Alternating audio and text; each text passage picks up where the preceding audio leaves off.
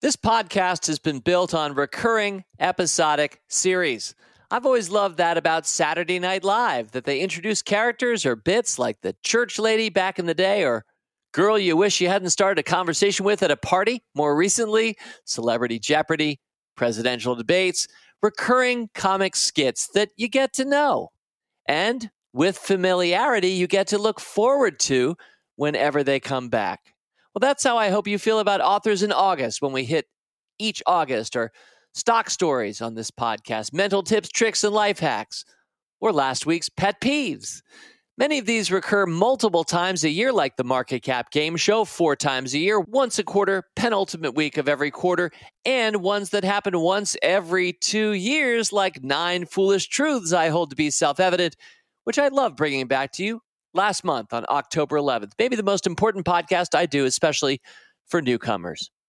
But then there are the granddaddies, the ones that have been around the longest and keep coming back. Mailbags, anyone? Yeah, the end of every month, dozens of them for years and years now. Or what we now turn again to this week, great quotes. Always 5 quotes at a time. Usually a grab bag like this time around, 5 quotes to make you smarter, happier, and richer. Great Quotes, Volume 17, only on this week's Rule Breaker Investing. It's the Rule Breaker Investing Podcast with Motley Fool co-founder David Gardner. Welcome back to Rule Breaker Investing. I'm just back from abroad. A rare opportunity to travel right at the height of autumn. Now that we're empty nested, we find ourselves a little bit more able to travel. And so I have just gotten back from 2 weeks in Rome and then in Lisbon. I recommend both. I do not recommend the Lisbon airport, capital of Portugal, the Lisbon airport flying home to the U.S. I do not recommend the Lisbon airport, but please don't take me as dissatisfied at all. I loved visiting Portugal for the first time and spending 10 days in Italy. I had the pleasure of bringing you 2 podcasts while I was away. They were both pre-recorded. The first was, of course, Elizabeth Hargrave, the author, the game designer of the fantastic blockbuster tabletop board game Wingspan. I hope that you enjoyed Elizabeth. I sure did. And it reminds me that our games episodic recurring series once a year for the holidays, that comes up the first week of December. So just a couple of weeks away. I'm already getting excited, lining up my list of what are the best games I can recommend to you and your family that came out this year, both the lighter, shorter, card gamey kinds of games, and then the heavier, deeper tabletop board games coming up the first week of December. Elizabeth Hargrave's Wingspan has been featured a number of times in the past for that annual recurring series, and rightly so. What a great game. What excellent expansions Wingspan has received from Stonemaier Games, and more importantly, what a wonderful interview Elizabeth Hargrave is. Just a delight. So thank you again, Elizabeth, for joining with Fools earlier this month. And then last week, of course, it was time for my pet peeves. Do it once a year. I had so much fun with Pet Peeves Volume 8. I hope you had at least half as much fun listening to it as I did recording it. I will spare you pet peeves for probably another 12 months or so. I only do it once a year, generally, and it was time. And speaking of time, it's time for Great Quotes, Volume 17. So let me see, 16 past editions of Great Quotes, 5 quotes at a time. That means I've brought to you 80 quotes. My favorites picked up over the years from investing books, from business books, from books on culture, technology, and life. It's always a motley array of quotations, ones that I respect, spoken generally by people who are respectable themselves and said or wrote something amazing in the past that I wanted to bring and share with you in the context of a better investing world, a better business world, and a better life. And we're going to have 5 more, taking us up from 80 to 85 great quotes featured on Rule Breaker Investing over the years. Let's get started with the November 2023 edition, Great Quotes, Volume 17. Great quote number 1. And great quote number 1, this is the 3rd time I am quoting Arthur Schopenhauer, the German philosopher, rather a dour fellow, in some ways a real pessimist, but my golly, if I haven't come across some great rule breaker quotes from Schopenhauer, this is the third featured in this series. Let me briefly review two earlier ones. These were both from Great Quotes, Volume 12, if you want to go back and check it and hear some additional thinking on these. The first was Arthur Schopenhauer, who wrote, "Talent hits a target no one else can hit. Genius hits a target no one else can see." I really love that quote. I think it's true of the real genius I've seen in my life, whether we're seeing it in sports, people doing remarkable things you couldn't have imagined before, or founders of companies that did something that nobody believed possible, people who astonish us, not just by what they did, but that we didn't even know it could be done. Talent hits a target no one else can hit, which is impressive, by the way, talent. But genius hits a target no one else can see. And then the second Schopenhauer quote, again, in that same podcast, Volume 12, love this one. And I quote, "Truth goes through three stages. First, it is ridiculed. Second, it is violently opposed. Third, it is accepted as self-evident." And I think that one speaks for itself. I think it's very true how we often think about innovation and new ideas. We ridicule them, then especially those aspects of our society that might be undermined. Think of a classic rule maker company that when some rule breaker shows up with some new way of doing things, I think back to Blockbuster Video, which back in its day was a rule maker. It was the Goliath, and then all of a sudden Netflix shows up, and that can turn into real opposition. Sometimes an entire industry, like the entire automotive industry, can turn against the guys showing up with the electric cars and new ideas. But third, as Schopenhauer reminds us, this truth, after being ridiculed and violently opposed, is accepted as self-evident. And those are the stocks that I look to hold through my life. I love it when people ridicule my rule breaker companies initially.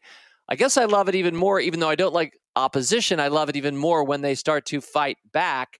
And if you found the right company with the right product or solution, the right leader at the right time, and we have a knack for doing that over the years of the Motley Fool, all of a sudden that truth becomes very popular. It becomes ubiquitous, kind of like the iPhone. Do you remember how the iPhone challenged the BlackBerry, challenged our assumptions about what phones should look like and how they should work? And all of a sudden, the iPhone is self-evident. But those were the Schopenhauer quotes from some years ago. Let's get back to this year's Schopenhauer quote, and I quote, "The person who writes for fools is always sure of a large audience."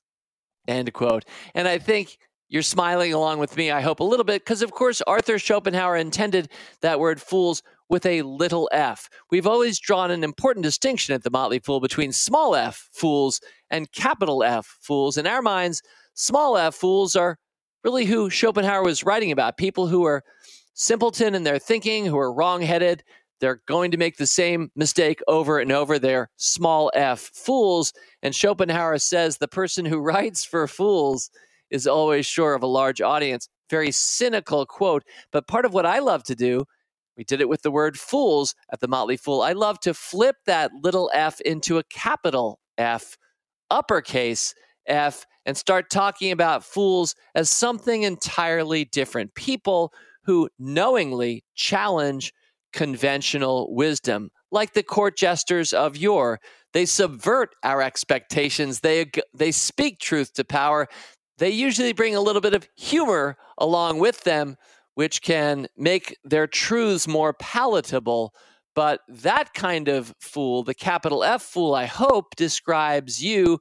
I sure hope it describes me and what we're doing at the Motley Fool. So whenever I see a fool quote, and I have a long list of them that I keep in an Evernote, because since I have a lot of my second brain stored in Evernote, I have a long list of fool quotes, and this is one of them.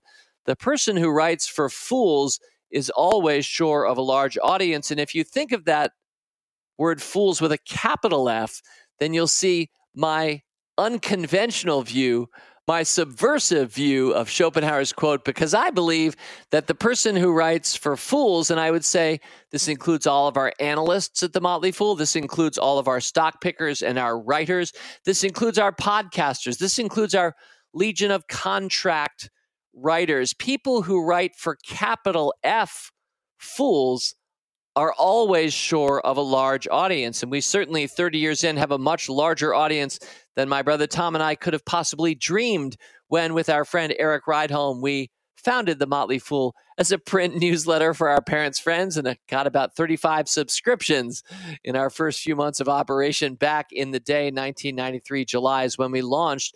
We could not have known or understood the large audience we would one day reach. You are part of that. Thank you for listening to me this week. Thank you for listening to me on this podcast any week, and especially thank you to those who listen every week. You know who you are, and I appreciate the capital F fool in you. And the person who writes for fools is always sure of a large audience. And if I keep that as a capital F and speak right now to my company and my enterprise, I believe, fellow fools, that we will and should always have a large audience if we're writing for people who are looking to be smarter, happier, and made richer by our efforts. There are certainly some years where it's very hard to make money in the stock market. When the market declines, we're going to lose a lot along the way too, which we've always done and always will do. But we're going to win more often than we lose. And you, dear listener, as an investor, if you just passively hold index funds, you'll see that over the years, 2 out of 3 of those years, you'll win. And when you win, you'll win by more than you lose in the losing years. The stock market goes lower left to upper right, and the people who write for that audience that understands that always should be sure of a large and, I hope, growing audience. The person who writes for fools is always sure of a large audience. Thank you, Arthur Schopenhauer. On to great quote number 2. This one comes from a Lord Macaulay, the mid-19th century British historian and politician. Thomas Babington Macaulay, to be exact. Love this quote. He wrote, and I quote, "On what principle is it that with nothing but improvement behind us, we are to expect nothing but deterioration before us?" End quote. When I came across this line in my reading some months or years ago, I just jotted it down and saved it, knowing that I would present it to you at some point with the Great Quotes episode. I was immediately put in mind of Matt Ridley and his wonderful book, The Rational Optimist. I've talked about this one on and off over the years, but I'm here to say, if you have not read The Rational Optimist by Matt Ridley, I think you are denying yourself great insight and a real treat to read.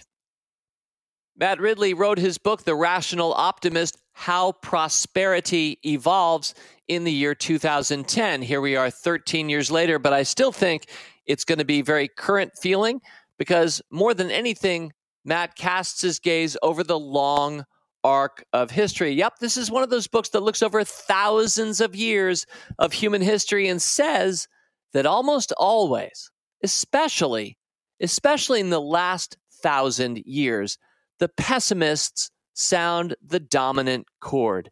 Everyone's worrying about the end of the world, and yet it was almost always and still is, Ridley says, the right bet, surprisingly the contrary bet, to be an optimist, to believe that things will get better, will get even better, and say that they are better than they were when I was a kid, which I, by the way, would certainly say. It's a wonderful, historic, epic, history level look at optimism. So when pessimism is a dominant chord, which I believe it is once again today, or people are overreacting to worry, usually the right bet, and in fact the profitable bet, is that those bad things are not going to happen. Now, let me make it very clear, there are a lot of bad things happening in the world today, and 10 years ago I would have said the same, and 20 years ago I would have said the same, and really, I was born in 1966. If I could have spoken my first year or so on the planet, I probably would point out how bad things were during the Cold War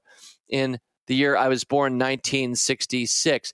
And then as I grew up, and you did too, and we watched things like, I don't know, eBay show up. And people said, well, that can't work, right? I mean, you pay somebody over the internet and they're going to send you the thing, the image that you clicked on that you thought that person would send that to you. That won't work.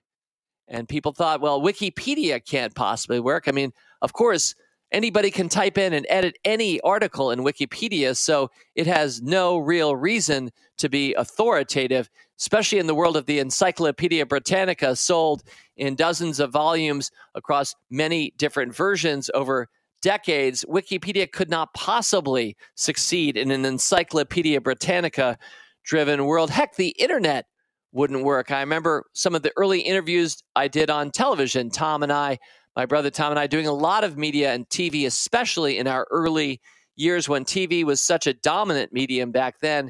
And we would be the guys coming on saying, yeah, I think people will give their credit card over the internet, which sounded crazy to some people at the time. They thought e-commerce can't possibly work.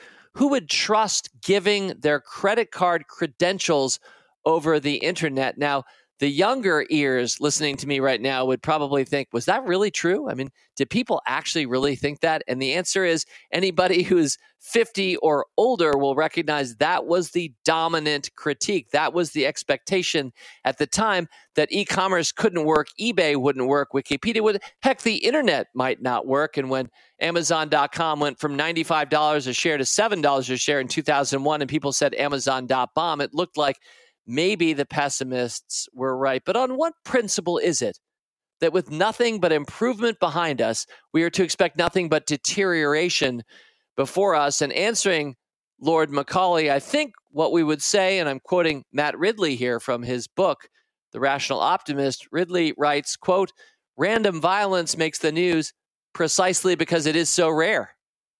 Routine kindness does not make the news precisely because it is commonplace."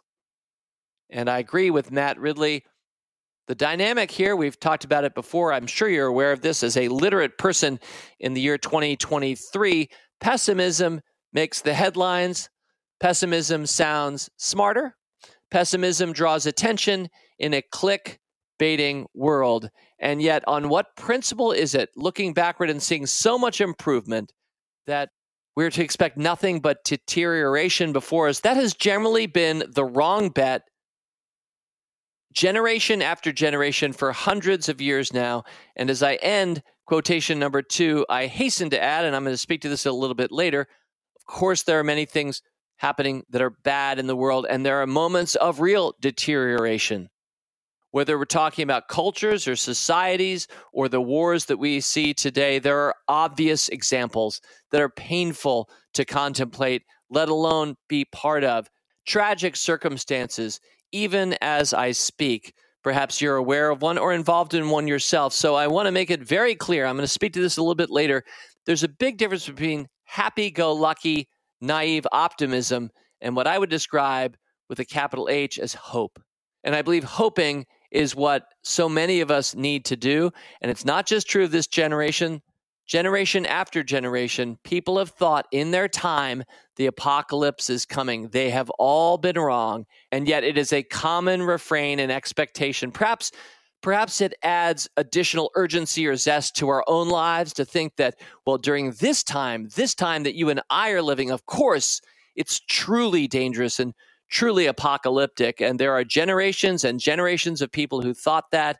And when we look backward, we see the incredible progress and goodness that has come to us since, that we take for granted today, that has been often built and constructed for us by generations past, just as we are trying to make things better for our kids. Quotation number 2, on what principle is it that with nothing but improvement behind us, we are to expect nothing but deterioration before us? All right, let's move on to great quote number 3. Now, this was initially an Albert Camus quote until I realized that somebody had said it even better, even longer ago. So let me briefly start with a Camus quote that I had copied down from my own reading. Here it is. Maybe you've heard this one before. Of course, this is in English. He was a French existentialist writer, but this was what he said translated into the English. Simple line, and I quote, "To name things wrongly is to add to the misfortune of the world. End quote. To name things wrongly is to add to the misfortune of the world. And as I thought more about that quote and I started Googling around and trying to figure out why he'd said it and where he'd said it, I happened upon a random page on the internet. I think this was at Quora, the question and answer website you'll probably have bumped into, kind of like Reddit. It's one of those sites that just pops up an answer to random questions that you might ask on the internet. That's what I was doing, clicking around, when I came across what I thought was a very insightful comment that connects with what's happening in the world today. This was actually posted on June 29th by a gentleman named Mark L. Levinson. A little bit more about this person anon, but this is what he said as I Googled Camus' line, to name things wrongly is to add to the misfortune of the world. Levinson writes, before Camus said it, Confucius made the point, but they're both right. And I'm going to pause there for a sec and just point out this line from Confucius. And here's the line, translated, of course, into English. The beginning of wisdom is to call things by their right names. End quote. So Levinson pointing out that the other side of the same coin of Camus' line, to name things wrongly is to add to the misfortune of the world, would be Confucius from thousands of years earlier saying the beginning of wisdom is to call things by their right names. Now, I want to go on and just share a little bit more of what Levinson writes. He says, before Camus said it, Confucius made the point, but they're both right. The ambiguity of the name Palestine throws a fog over issues in dispute. I want to mention, by the way, this was posted in June of this year before the recent direct war had broken out. This comment knows nothing about the war, but listen to the wisdom. Levinson writes, the ambiguity of the name Palestine throws a fog over issues in dispute. What is Palestine, anyway? Is it the area administered by the Palestinian Authority? Is it the entire West Bank and Gaza? Is it the entire West Bank and Gaza plus Israel? And maybe Jordan? Is it a state? Is a Palestinian necessarily an Arab? Is the Palestinian Authority somehow a successor to the Palestine Mandate? Was the Palestine Mandate a state? When the definition slides all over the place, Levinson concludes, the discussion loses its grounding. I don't know a lot about Lebanon, he writes, but I know that the big problem there today is Hezbollah, which means, quotes, the party of God. Personally, Levinson concludes, I'd call that a misnomer. And that was what I read as I searched the Camus quote on the internet. And I'm glad that I found my way to that comment, because I think it's not only a perfect example of how we use a blanket term, a label, and we don't necessarily define our terms, but it connects so much with what's happening in the world today that it seemed like something worth sharing. I see that Mark Levinson, who lives in Israel and has answered 18,300 questions and received 24 million views. I see he's there on LinkedIn where he's available for work. He's in his mid-70s. He translates Hebrew into English. He went to Harvard. You're never quite sure who's behind some of the best things on the internet, but often they're very bright people. And I appreciate that short statement that he made. The beginning of wisdom, Confucius says, is to call things by their right names. Well, shifting away from world political events to something that I feel I know much better, let me just give a couple more examples of things that have been named wrongly that I do believe add to the misfortune of the world. And if you can name things rightly, your own thinking will be improved, and that thinking will lead to better action. And this is the kind of thing that this podcast lives and breathes on. I've done this a lot over the years. I can easily pick out just a handful of quick examples that any regular listener will recognize. Lines like, you haven't lost until you sell.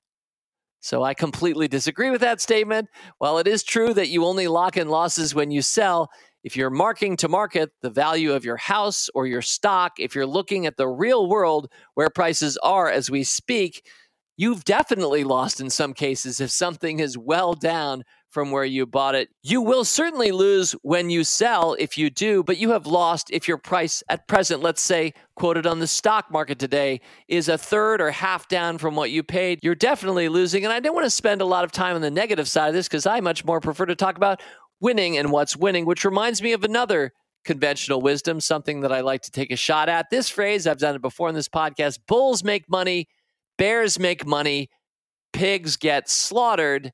Talk about wrong-headed thinking. It sounds wise. It's more sort of a justification, I think, of being shorter term and trading stocks, trading your portfolio. In my experience, holding on for a long period of time does not mean you're a pig. It means you're generally patient and you make a lot more money than the bulls or the bears. So I'm happy to be a pig if bulls make money, bears make money, but pigs, those who hold on for a long time, supposedly get slaughtered. It's the exact opposite in my experience. Pulling one more example from sports, most valuable player. I've talked about that before on this podcast. That's such a silly phrase on its own, not because it's not interesting to think about who on a team or in a league is the most valuable player, but really what we should be doing is defining our terms before starting to bandy about names on sports talk radio or around the water cooler. What is the most valuable player by definition? I realize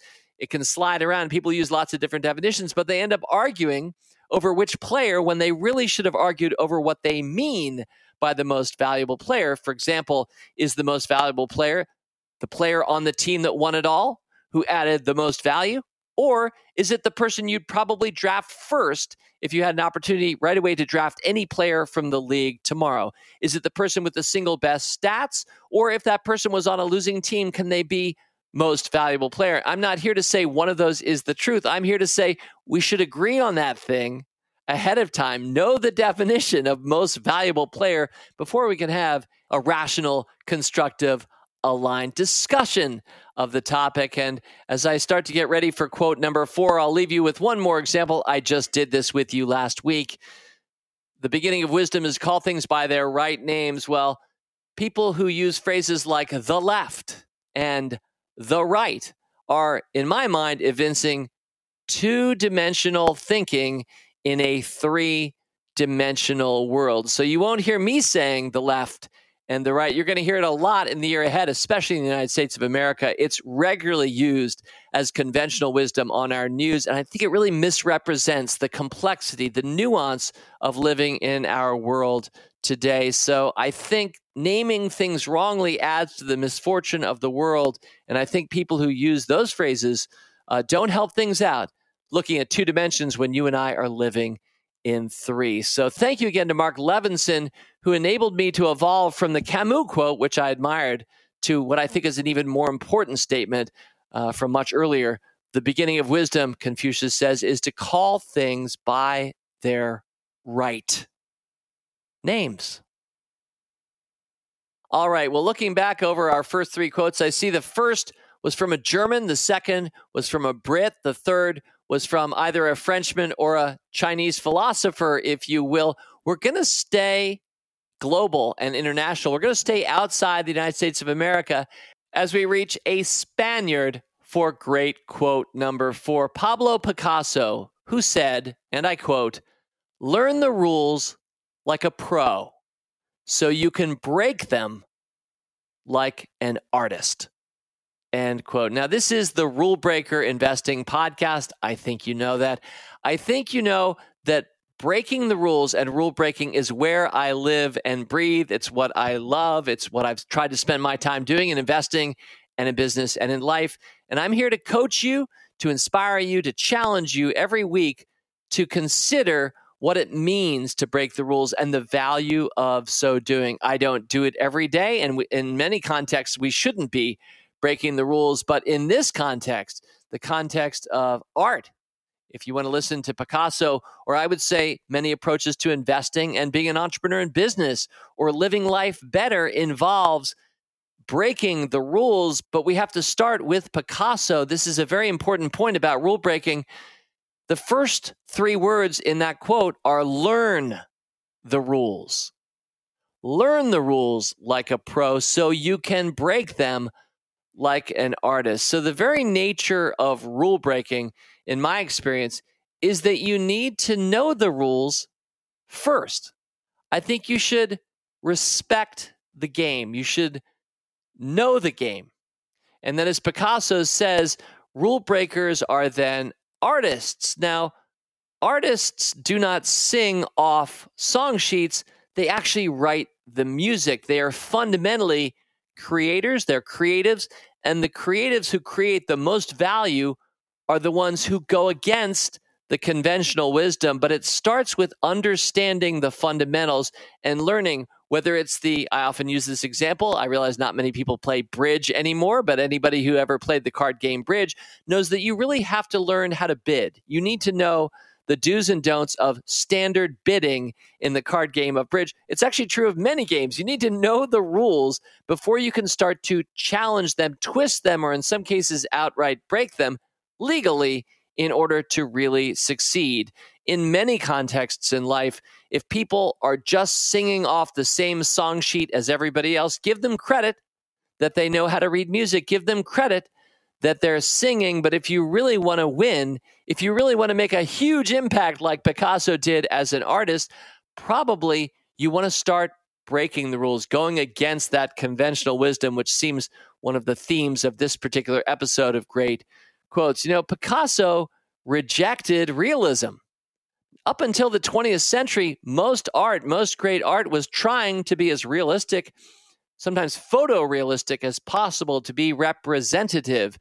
Picasso also found objects and used unconventional materials when, again, the history of Western art, at least, involved, well, oil paint on canvas or carved stone sculptures.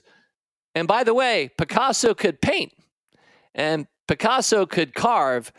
He learned the rules like a pro in order to then know how to break them like an artist. And naturally, we can move from art in this podcast back to business and investing. And I think of all of the companies that have broken the rules during my lifetime. Just a handful of examples. If you want to add some of your own, rbi@fool.com is our email address. I do a mailbag at the end of every month. I'd love to hear examples that you have of companies that you think have broken the rules, have gone against conventional wisdom to create untold value. Some that come to mind for me, Starbucks. Starbucks, certainly when it came public in the 1990s, was perceived to be a fad. The idea of coffee houses in the United States did not really exist. There is an Italian tradition of coffee houses, but not so much in the U.S. Starbucks dismissed as a fad. I think Howard Schultz showed that he had learned the rules like a pro, and he did indeed break them like an artist. And Starbucks is not only a dominant global brand, it has a huge footprint, not in the United States of America or Europe these days, but in China, which bodes very well for Starbucks shareholders, perhaps like you and me, as we continue like pigs to hold this stock. Starbucks went against conventional wisdom. So did Facebook. Some people don't like Mark Zuckerberg, and of course, these days it's called Meta Platforms, but Facebook sounded preposterous when it started. Would people really just share the details of their lives in something called social media? Would that actually be a thing on the internet? And I think going against conventional wisdom, Zuckerberg and his ilk were artists. I realize you could even argue that they copied others, like some poorer artists do. I think the Winklevoss twins might have some question in terms of who was following whom, but I'm not going to get into personalities here. I'm looking at public companies that have broken the rules, subverting our expectations of what would come to be norms and creating huge value as a consequence of contravening our expectations. How about Netflix? I mentioned them earlier, changing the whole business model underneath the world of video entertainment, blockbuster video back in the day. But really, Netflix has done that twice. It changed the business model from transactions, back when you and I used to return VHS tapes late. It was a transactional business. Netflix flipped that into a subscription business. And then Netflix, of course, changed the whole dynamic of where video would be seen. I grew up watching it on TV and paying good money to see it on the big screen in theaters. Well, I think we've all seen what's happened over the last 8 to 10 years and who's leading globally, a company that was driven by a visionary. Tesla, anyone? I think Tesla has gone against some expectations in terms of what would work on the highways. Airbnb, Uber, the whole sharing economy has created huge value, and so much goes against our expectations in the 1990s and even early aughts in terms of how the world might work. Apple's iPhone, one closing example, I mentioned that earlier as well. But Apple, with its iPhone 2007 launch, so subverted our expectations of what a smartphone would be. Where was the keyboard on the iPhone? And by the iPhone 2, all of a sudden there's an app store. And the power of the iPhone today taken for granted, but it was very much, along with Picasso, learning the rules like a pro so that Steve Jobs and those who followed could break them like an artist. Of course, Steve Jobs, famous for saying, think different. And he didn't just say it, he demonstrated it. And each of the companies I've mentioned in the last 5 minutes has been a monster winner on the stock market. I think the Motley Fool has been behind. I think our recommendations have been behind each of these companies, and we've created some value over time for those, capital F, foolish enough to listen. Learn the rules like a pro so you can break them like an artist. I'm not even a big Picasso fan. I do kind of prefer realistic representative art, but I know it when I see a rule breaker, and he is a true blue 20th century, capital R, capital B rule breaker. Thank you for quote number 4. And before we move to our 5th and final quote, I guess I should point out, celebrating a little bit for Picasso fans, that his woman with a watch hauled in $139 million at auction just in the past week. That's the second highest ever for the artist. So there does seem to be value, not just in great public companies for those who would break the rules, but certainly in art as well. Picasso's masterpiece of the Golden Muse, selling technically, I guess, for 113 million British pounds, presumably by Sotheby's, just in the past week. And I must say, I'm enamored enough of our listeners and my fellow fools. I know it was an anonymous buyer who bought, but I wouldn't be surprised if you're listening right now. Good on you. All right, great quote number 5. Well, from the German to the Brit to the Frenchman to the Spaniard, let's go to the New World and Frank Lloyd Wright to close this episode of Rule Breaker Investing. Here's Frank Lloyd Wright's quote that I wanted to share with you this week. Wright wrote, quote, "The longer I live, the more beautiful life becomes." End quote. Well, we spoke to this some earlier, and I acknowledge the hard times that we're living through in this world today. And you'd think, well, the longer I live, the less beautiful life becomes. But really, when you think about it, in the face of war, life is more beautiful. You recognize how beautiful life is when we're faced with the destruction, the wanton destruction of it. How could I not think of Life is Beautiful? What a beautiful Oscar award-winning film that was. Frank Lloyd Wright never saw Life is Beautiful, but the longer I live, Wright wrote, the more beautiful life becomes. And I agree with that. And I mentioned a few weeks ago, actually it was the October mailbag, my experience visiting Palestine and Israel in 2014. And I had such an interesting viewpoint there because even though I've grown up with many Jewish friends and many fewer Palestinian friends, even though I can number in the hundreds my numbers of Jewish friends and maybe counting on my fingers my numbers of Palestinian friends, my experience in that 2014 trip was that we lived mainly in Palestine. We saw the occupied territory through Palestinian eyes, which was a real eye-opener for me and has made me pretty neutral ever since. And I think part of what's happening in the world today, and this is where I get into hope and simply a hopeful statement that I want to close with. But one of my recurring mini sermons, a sermonette on this podcast in the past, and I learned this one in part from Fred Rogers, is, do you have a blank friend? And so I'd be the first to say, do you have, whoever you are, a Palestinian friend? And do you have, wherever you are, whoever you are, do you have a Jewish friend? I think it's very important to be able to say yes to both of those things and realize that more than anything, we're all brothers and sisters. We are all fellow humans. And sometimes it takes seeing things through the eyes of the other really to recognize that. So I want to thank again my Palestinian hosts in 2014 for the generous hospitality and what I saw there. And one thing I learned is that Palestinians are not just Arabs. Many are. Palestinians are many different things. And I talked earlier this episode about what we even mean. It can mean 8 different things when we say the word Palestine. And while some words have different, even slippery meanings, one word that is important to me that I think has one fairly clear meaning is the word hope. Look it up. Hope is an optimistic state of mind that is based on an expectation of positive outcomes with respect to events and circumstances in one's life or the world at large. So as a verb, its definitions include expect with confidence and to cherish a desire with anticipation. So we hope. We hope toward things that cannot be fully known or guaranteed. For example, we hope many of us for eternal life. We hope our kids will turn out all right. We hope our stocks go up, our team wins. We hope the weather will be nice for that special event.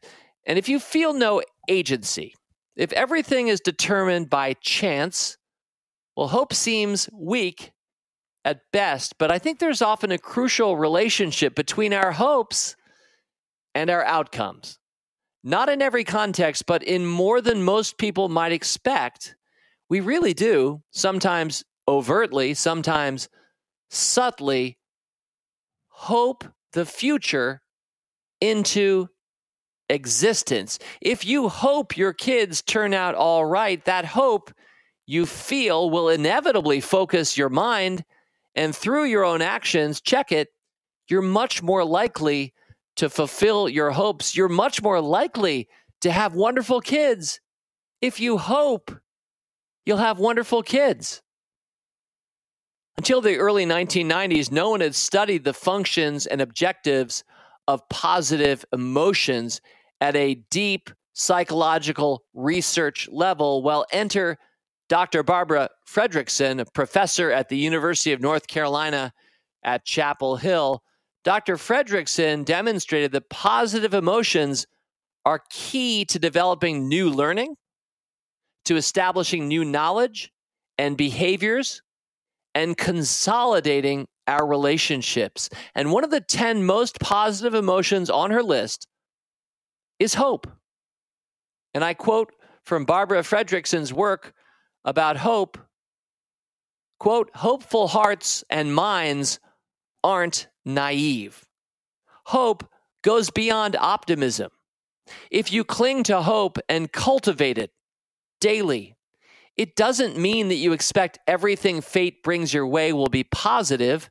It means you believe that whatever is to come will make sense and you'll be able to face it.